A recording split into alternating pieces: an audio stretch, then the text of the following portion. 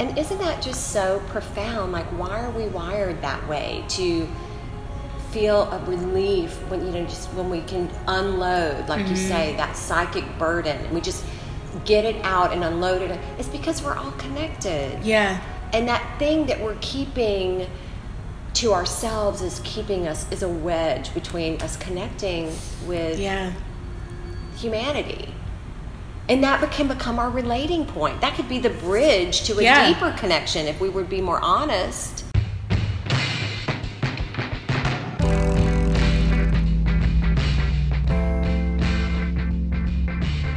Hey, this is Kashara, and you are listening to Undiscovered Worth, the podcast. In this episode, I speak with Lisa Cole, an award-winning photographer, as we discuss her series, The Secret Keepers. We also talk about the human need to unload baggage and what brings her joy, along with a lot more. I'm super excited you're here to listen. As always, if you enjoy this podcast, be sure to share with your friends, as well as rate and subscribe. Enjoy.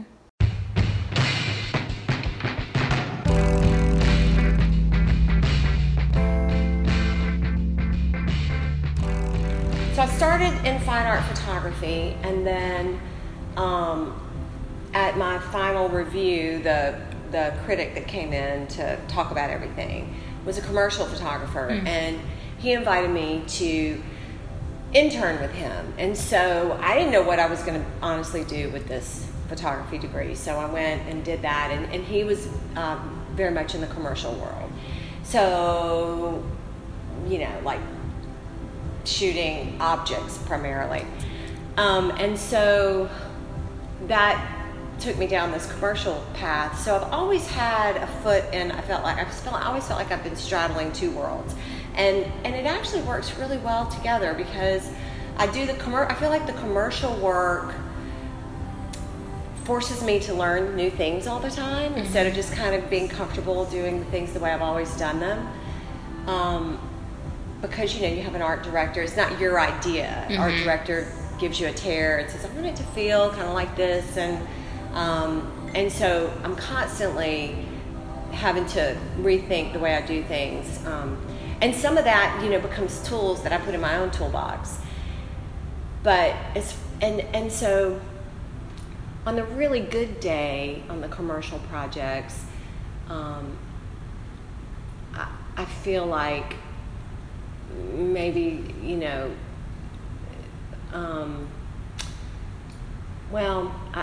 I don't have any cognitive dissonance, let me say that. Occasionally I have cognitive dissonance when I do commercial projects, you know what I mean? Because I feel like, you know, putting all of this time and attention into making this, you know, really expensive shoe that nobody really needs to be tempted to buy. I totally understand. Do you see that? Yeah.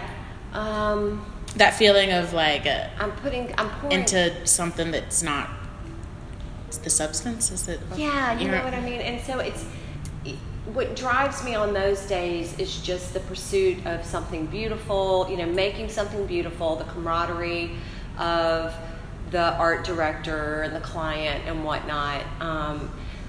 But I don't want to besmirch that, because it really makes the other part of my professional life that does really make me come alive possible. Do you know? Yeah.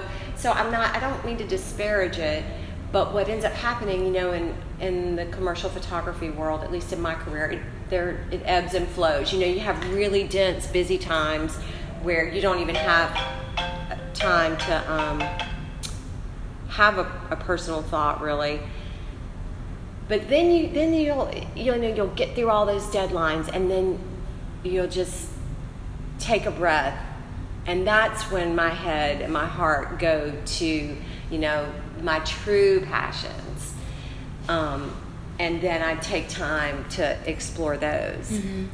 And those are generally, when I think about my commercial work, I mean my personal work, those are the things like we were talking about earlier that are really rooted in the fundamental connectedness of humanity, and really all living things, because I do the same when I photograph animals, but I'm taking the long way around this. Oh no, I love it. Yeah, you're doing great. So I'm gonna move out of the sun, But so like when and I tend to work in series because I'll just really immerse myself in an idea and obsess on it. Mm-hmm. And so like I have, like when you come in, you see Miss Anita, the octogenarian diner waitress there, mm-hmm. giving you the not cold stare. It's a very open, receptive, but very attentive stare. She's part of a series called The Secret Keepers. Do you know about that? No. So I can show you, we can go upstairs and I can show you more of that work if you're interested in it. What she's doing is she's intensely listening to you. And as part of that series, I also have a priest, a barmaid, a hair stylist, a cab driver. The idea came from the Post Secret. Do you know the Post Secret? Yes! The Post Secret Project. Yeah. That's what inspired that. I'm obsessed on this idea that people in just the normal course of doing their job just would subconsciously invite complete and total strangers to tell their mm-hmm. deepest, darkest secrets. And so I thought about, like, who might that be? Who just in the course of doing their job would, come into contact with, strangers in an intimate way that might just unload these secrets that they can't share with their friends and family. There has to be that degree of separation, but there's just that profound need to unload that psychic baggage. You know what I'm saying? So this is really funny because I was talking to someone else I just interviewed. I'm always listening to podcasts. I love podcasts. Super Soul Conversations. I love Super Soul. Okay, I'm going to have to figure out which one it was because there is I want to say he was like a Buddhist monk, but he was talking about deep conscious listening. And you talking about, the priest, the cab driver, all of these things. The one thing that he specifically said, basically talking about what it is, it's basically allowing someone to unload. Yeah. You don't, all you do is listen. Right. You really, no really judgment. listen. Mm-hmm. There's no judgment. Mm-hmm. But he said that part of deep conscious listening is you listen and the conversation ends when they're finished and you walk away. You don't try to give any feedback or tell them how they can give them a solution. Yeah. And when you come back, you talk about what your thoughts are and blah blah blah.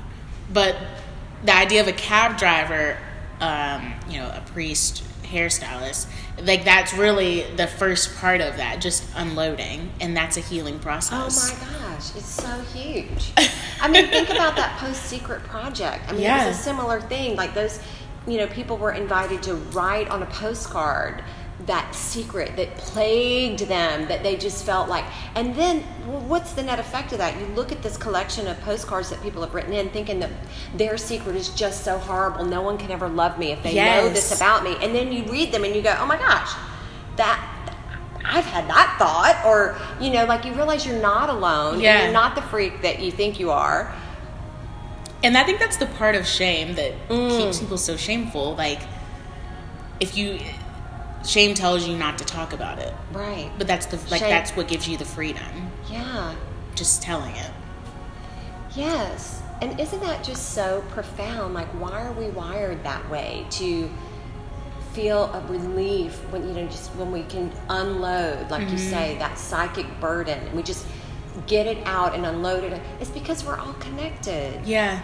And that thing that we're keeping to ourselves is a wedge between us connecting with humanity. And that can become our relating point. That could be the bridge to a deeper connection if we would be more honest. Mm-hmm. So anyway, So I'm going to ask you about that. So who, was it you talking to them, or what kind of things were you talking about with them?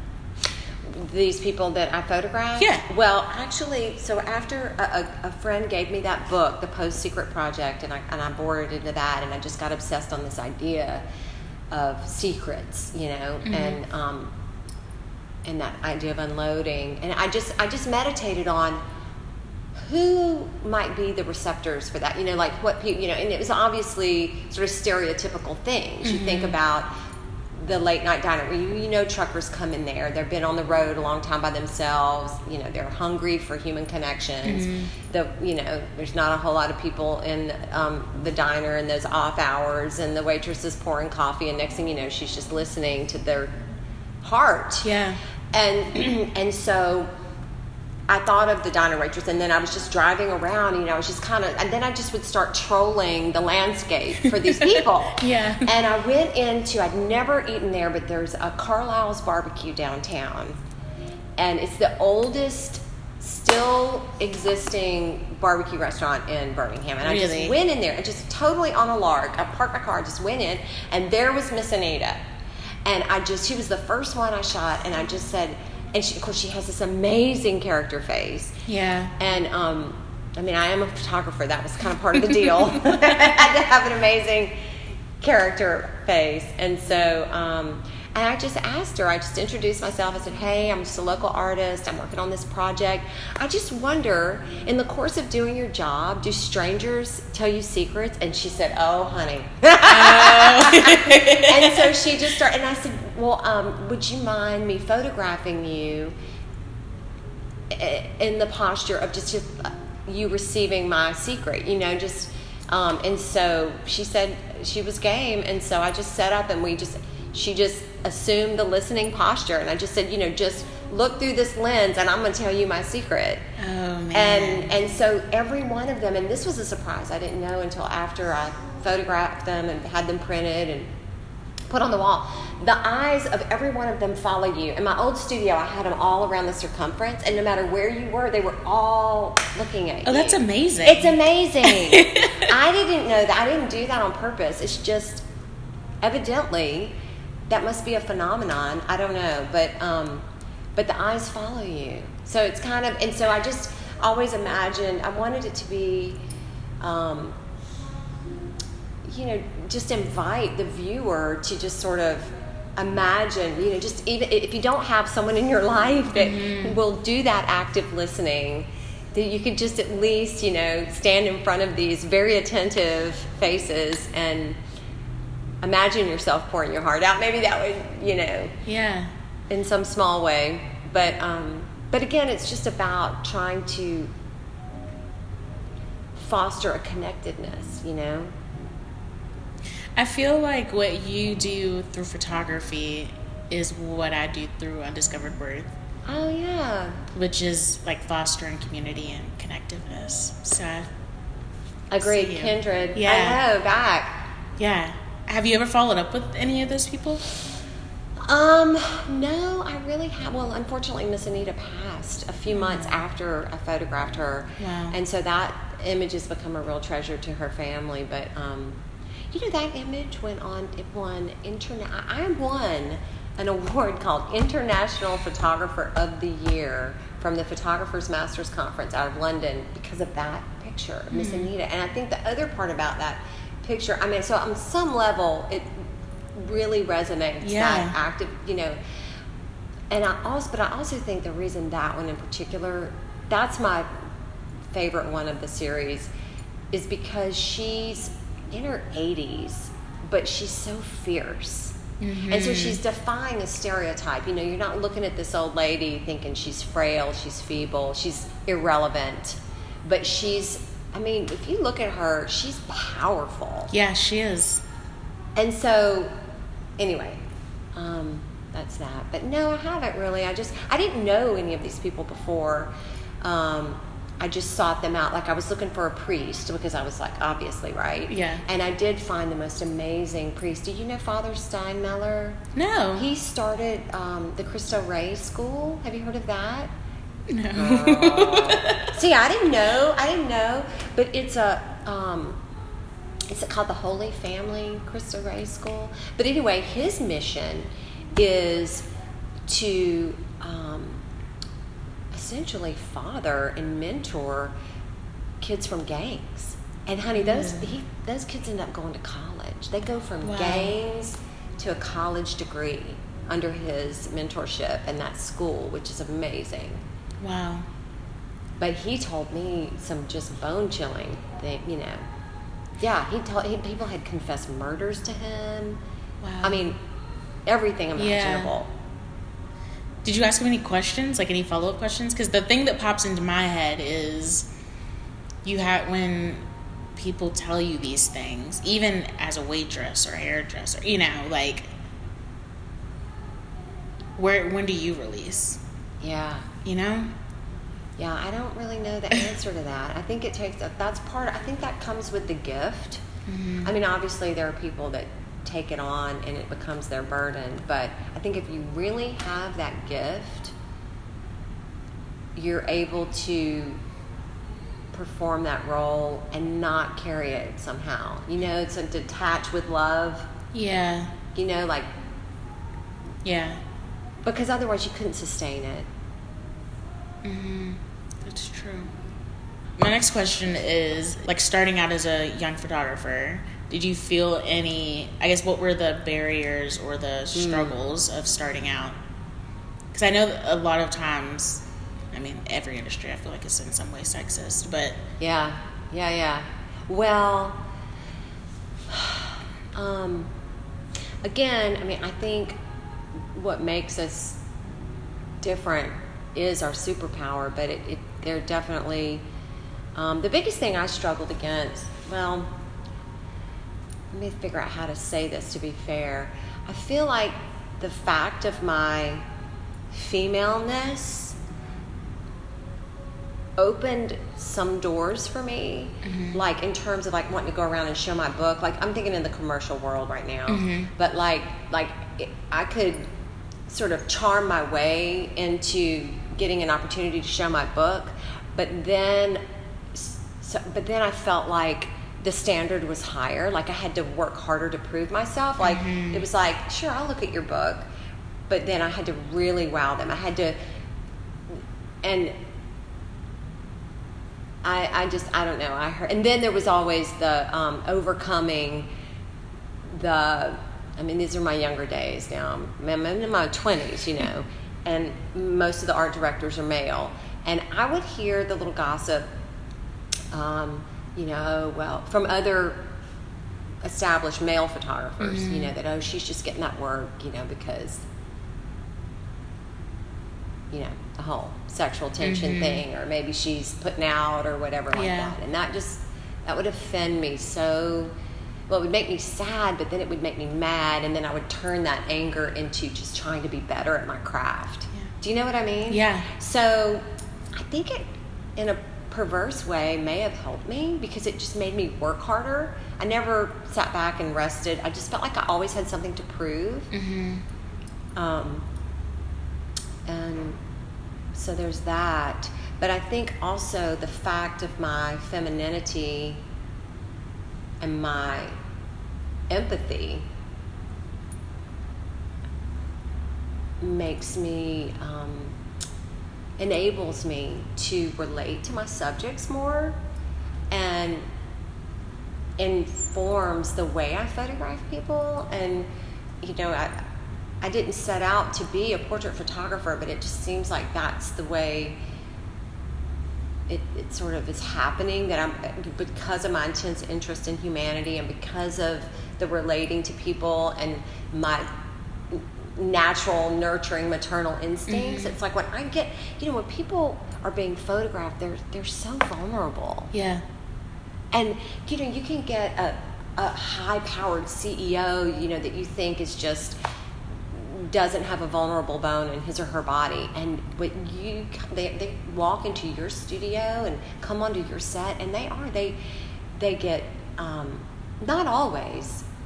It doesn't always show, but they get you see insecurities and vulnerabilities, and so my instincts are just to love them. You know, like I just want to make them feel like their strongest, best self, and not shrink in front of the camera, but be boldly who they are. And that takes, and I just feel like I really do conjure love for them. Yeah. You know, like I'm mothering them. But I sense their vulnerabilities, and I I feel like it's my job to really build them up and help them find their comfort in their skin. It's like, all I can think is it's just people, fundamentally, we're all so insecure, aren't we? Yeah. I mean, we're just all so insecure. And having a camera in your face, I mean, suddenly you're worried about, you know, how you look, how you're going to come across. You're trying so hard to project some image that you want to be perceived as, and it's disconnected from who you really are. And you're worried about all these external things when I want you to forget about all that and just feel, you know, like your strongest, best self. And that it takes some just connecting on a really deep human level. And, you know, and making them feel comfortable and safe and, you know, trust. Yeah. Who's been the most interesting person? Oh my gosh. That you photographed? Well, I mean, without question, the Dalai Lama. Yeah. I mean, just, that was the most profound experience, I think, of my life. Because, I mean, well, I got to spend 3 days with him. So it wasn't just a moment, you know, so I got to see just the consistency and stability of his nature over time, you know, over 3 very long days that, you know, should have had him exhausted and cranky, you know. But that is just a pure, radiant being. Yeah. Just his persistent love and joy. And I know he's fully human. And so I see it as the profound effect of his commitment to his daily practice of meditation and, you know, obviously his heart for humanity. But I just am in complete and total amazement of that precious man. That was profound. I mean, he just is the most generous, just incessantly generous and joyful being I've ever had proximity to. In photographing other people, what has that taught you about yourself? Or has it taught you anything about yourself? Fascinating question. That's such a good question. Because I feel like in interacting with people, for me, like I never walk away from an interview the same way. Always take a little bit of the conversation or a little bit. I feel like I'm taking a little bit and adding it to myself in a way. Well, it's almost like that question is different for every, I mean, I feel like that happens to me too when I'm photographing someone. I try, that's my goal, honestly, is to connect with every single person, you know, to just, I mean, everybody is fascinating if you just take a minute to get to know who they really are. Yeah, you know, you have to be very like open. And I try not to prejudge anybody. But I mean, just if you ask me that in a global sense, what is photographing people taught me? I mean, I guess it plays into this whole arc of my personal work, is just that the fundamental connectedness that beneath the surface, no matter whether it's a celebrity or a homeless person, like we are fundamentally beneath the exterior so alike. Yeah. We're so alike, and we're all vulnerable, and we're all seeking love and validation. And so I don't get, and I think that's why I don't really get starstruck, is because even if I'm photographing a celebrity, I realize that they're just like me. Yeah. And I think that's kind of refreshing to them too, to connect on a human level. They're, you know, I try not to worship them. You know what I mean? Yeah. I try to really connect on a human level as equals. Same with, if I'm photographing a homeless person, we're equals. That's good. I'm really excited about this interview. What's been the most rewarding part of your career?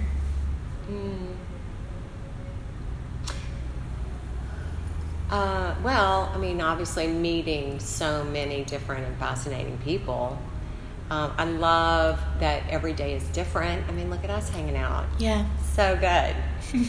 Every day is different. Even on the most challenging day. Oh my God, I get glimpses into other people's lives. I get to try on other people's lives. I come away with so much respect. Like, what? Can you elaborate on trying on other people's lives? Yeah. I feel like that's really good. Okay. Well, this profoundly affected me for some reason, but this is going back years ago, but I still draw on it. I had a job photographing in a foundry, which, where they melt molten steel, and it's crazy blazing hot, and it's dark, and there's sand flying around for some reason. I don't really, and it's loud. Oh my God, it's so loud. And these people that work there, I was just there for a day, and I was like, oh my God, this is so hard. It would be so hard and stressful to work here every day. And I showed up at 8 o'clock and, left at 4 or so, and I'm looking around me at these people, and I'm like, these people get up every day at 3 o'clock in the morning. They're working I can't even remember, but the shift is 4 in the morning to something, and then another shift comes in, and they're in this environment that I couldn't wait to get out of every, Monday through Friday. And I was just like, wow, they are made of something I'm not. But then I'm just profoundly grateful for the tapestry of humanity that some people can actually derive satisfaction from doing that kind of work. Yeah. I feel sorry for the ones that do it because they can't do anything else. But you could tell that there was, those people took pride in what they were doing. And I don't know. I couldn't imagine it. And same with I call ka-chunk jobs. If you're, in a factory or something, and you're standing all day doing a ka-chunk. And I just, I'm photographing it. It's fascinating, and I imagine what it would be like to do that every day. And I'm profoundly grateful that some people do and find satisfaction in it. I hope that doesn't sound denigrating in any way. No. But that's a window to a life I would never know if I weren't a photographer. And spent a whole day seeing what the drill is like for people in those kinds of jobs. Yeah. Same with a physician.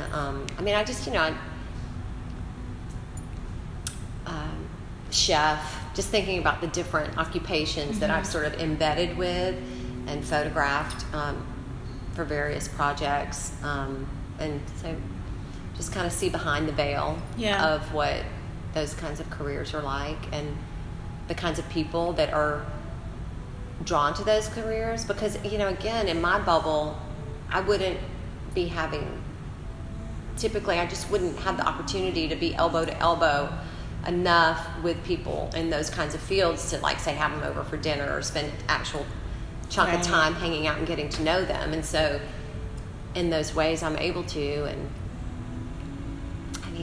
I'm sort of I like to fancy myself a collector of humanity in a way. I have a little specimen collection, Yeah. And so I just kind of add them to my little specimen collection. That's good. So I've had this conversation has come up with other people, but you're very blessed to be able to do work that you love and enjoy. I know it every day. I do, Kashara. I know. Yeah. I know. I wish it for everybody. Yeah. I think that's the thing that I come away with the most when I'm doing these jobs in those environments I'm telling you about, is just how profoundly grateful I am that I get to do. And I don't know, what percentage of the population do you think that is? I don't know. For some reason, the number 80% is coming in my head, and that might have been, I read something that said, like, 80% of people are stressed in their job or don't like their, well, now, something some days like my that. My job is stressful some days. But I was talking to Gianni, like, there's a difference between being stressed, like, literally stressed out about something, and you don't feel like it has any substance and it doesn't feed into your passion, versus Exactly. when you're stressed out because, you know, the shoot isn't going as you like. But at the end of the day, like, you could wake up the next day and... Yeah, you know what I mean? Yeah, exactly. You know it's just probably like a one day thing, you know. But some people really go to work and it's like... just every day they dread it. Yeah. Yeah, I know. Like feeling anxiety on Saturday because they know they have to go to work on Monday. Yes, girl. And living for Friday. And yes. See, my best...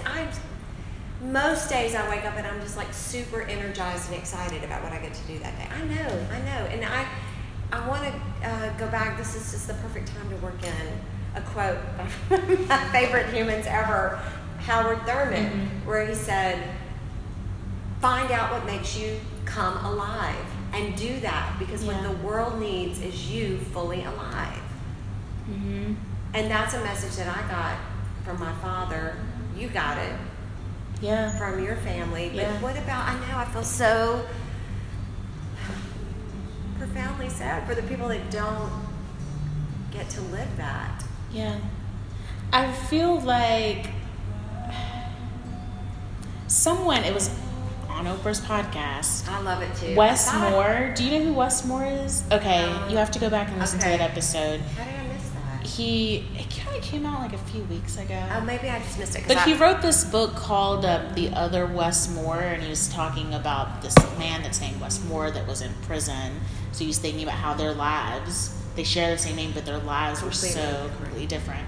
And so he said that, I guess he had a conversation with him or something, and he said, you know, do you think people are part of their environment? And he said, Wes Moore, that was in prison, said, no, I feel that people are a product of their expectations. And I paused it, and I just sat with that. Wow. Like, how many times do we count ourselves out, or, you know... Are you talking about expectations of ourselves or the expectations imposed on us by other people? I think I'm not sure what he meant by that, but I feel like all of those. Yeah. So I feel like a lot of times fear and the expectation and like letting that fear and anxiety of the idea of going out and, you know, because when I was a kid, like, my parents were really happy that I was into art, but I felt societal pressure, like, you can't go be an artist, you've got to go do, like, be a doctor or something. You know what I mean? Yeah. So I feel like that fear and anxiety brings in having that expectation that something's going to go wrong if I stop what train I'm on right now and jump on this other one that's my big passion. Yeah. I feel like that's something a lot of people do. And then, you know, I'm not going to discount that there are also a lot of people that have kids and responsibilities, so they can't really jump off that train at this point. You know what I mean? Mm-hmm. But him saying that we're a product of our expectations really made me think about the expectations I have for myself and the expectations I have for others, and put those expectations, you know. Yeah.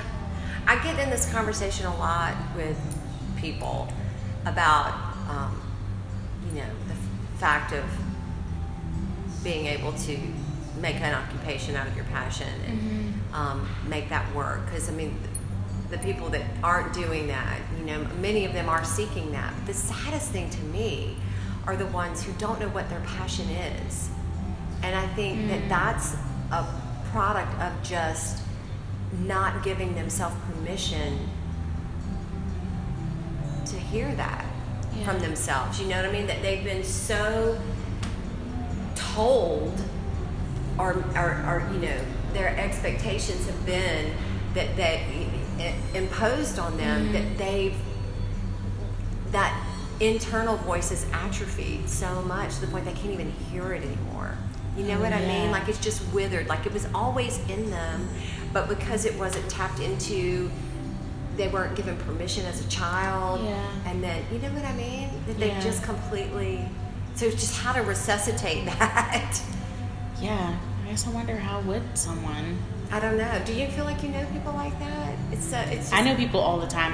When I was in school, I had friends who, you know, I went into school as a neuroscience major. I saw that. And I left that's completely amazing. in the complete Girl, that's 180. You were smart, and you just felt. See, we kind of make smart kids feel like, well, you need to go. Yeah. But art is that's a risky card to play. It is, right? So I have friends who, you know, went to school for accounting or went for these other things because they were like respectable and you knew you were going to have a steady paycheck. Yeah. Which, I mean, some people... And hated it. Yeah. Right. Hated it in school, like 2 years into school. Right. Hated it. And so I changed my major. I was like, And I've like literally had a conversation with people like, well, why don't you just change your major? And they're like, no, I'm this far down the road. But you know what? I think if you...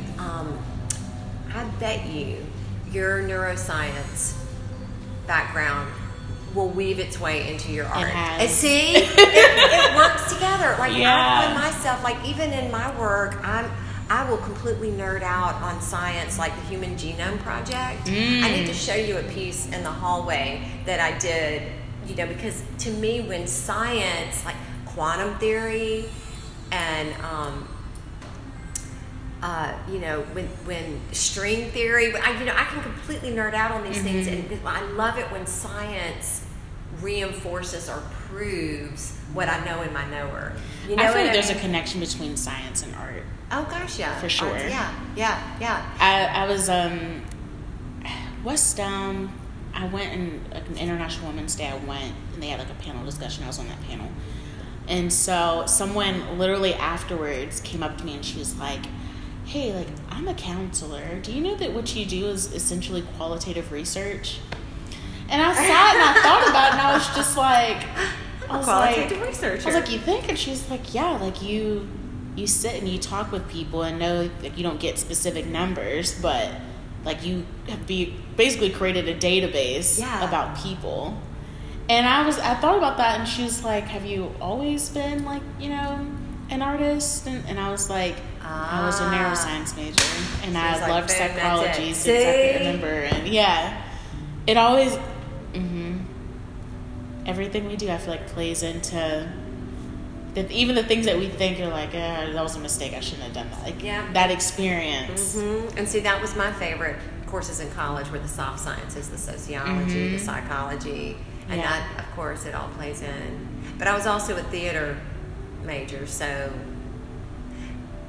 for me, you know, it took me a while to find myself on my career path too. I was a theater major, I minored in foreign language, and it wasn't until I was down the road a bit working, and I just thought, you know, how I'm wasting my time pursuing these other things. But then I just saw they all weave together in what I do. I'm directing people. The foreign language and just the whole cultural anthropology aspect of just kind of being interested in people from, you know, other places. And anyway, it all weaves together. It does. What brings you joy? Oh my God, this brings me immense joy. Talking with you. And again, it's because we're connecting beneath the surface, you know? Yeah. I'm seeing you, you're seeing me. Yeah. That's cool. I love, I love that whole experience of meeting a stranger, connecting with them. You know, there's something that really accelerates the intimacy of a relationship when you're photographing a person, like I talked about earlier. And so because they feel so vulnerable, their guard is dropped. They let me in because they are really trusting me to, you know, people's image of themselves is a big deal to them. Yeah. You know what I mean? Like, that's going to be out there in the public. That's how they're going to be judged superficially. And that carries a lot of weight for most people. And so they're trusting me with a big deal to them. And so I try to respect that and use that as a vehicle to really do a accelerated deep dive, with them. And it's amazing how, they come in, they feel nervous, vulnerable, fragile, insecure, all these things. And then we really bond over that. Mm-hmm. And I don't know. I do. I always feel a little joy in my heart when that goes well. And, we do the hug and send them off. And I don't know. I just feel, honestly, sure, it feels kind of like a ministry. Yeah. And I'm not really a religious person, although mm-hmm. if I would say I'm a deeply spiritual person. I feel like fundamentally photography is just a tool. But when I'm in the right place in my head and heart, I feel like I'm really just trying to foster love and connections across humanity, whether I'm making art for others to view or I'm making somebody's portrait. I'm really just trying to bridge the gap, the mm-hmm. artificial walls we erect around each other. Yeah. Well, I feel like part of having like a life purpose is it's not really for you, it's to share with the world, So I think once you have found it, that is your ministry. Yes. In a way. It's your purpose. I guess maybe that's just a different way of saying your purpose. Yeah.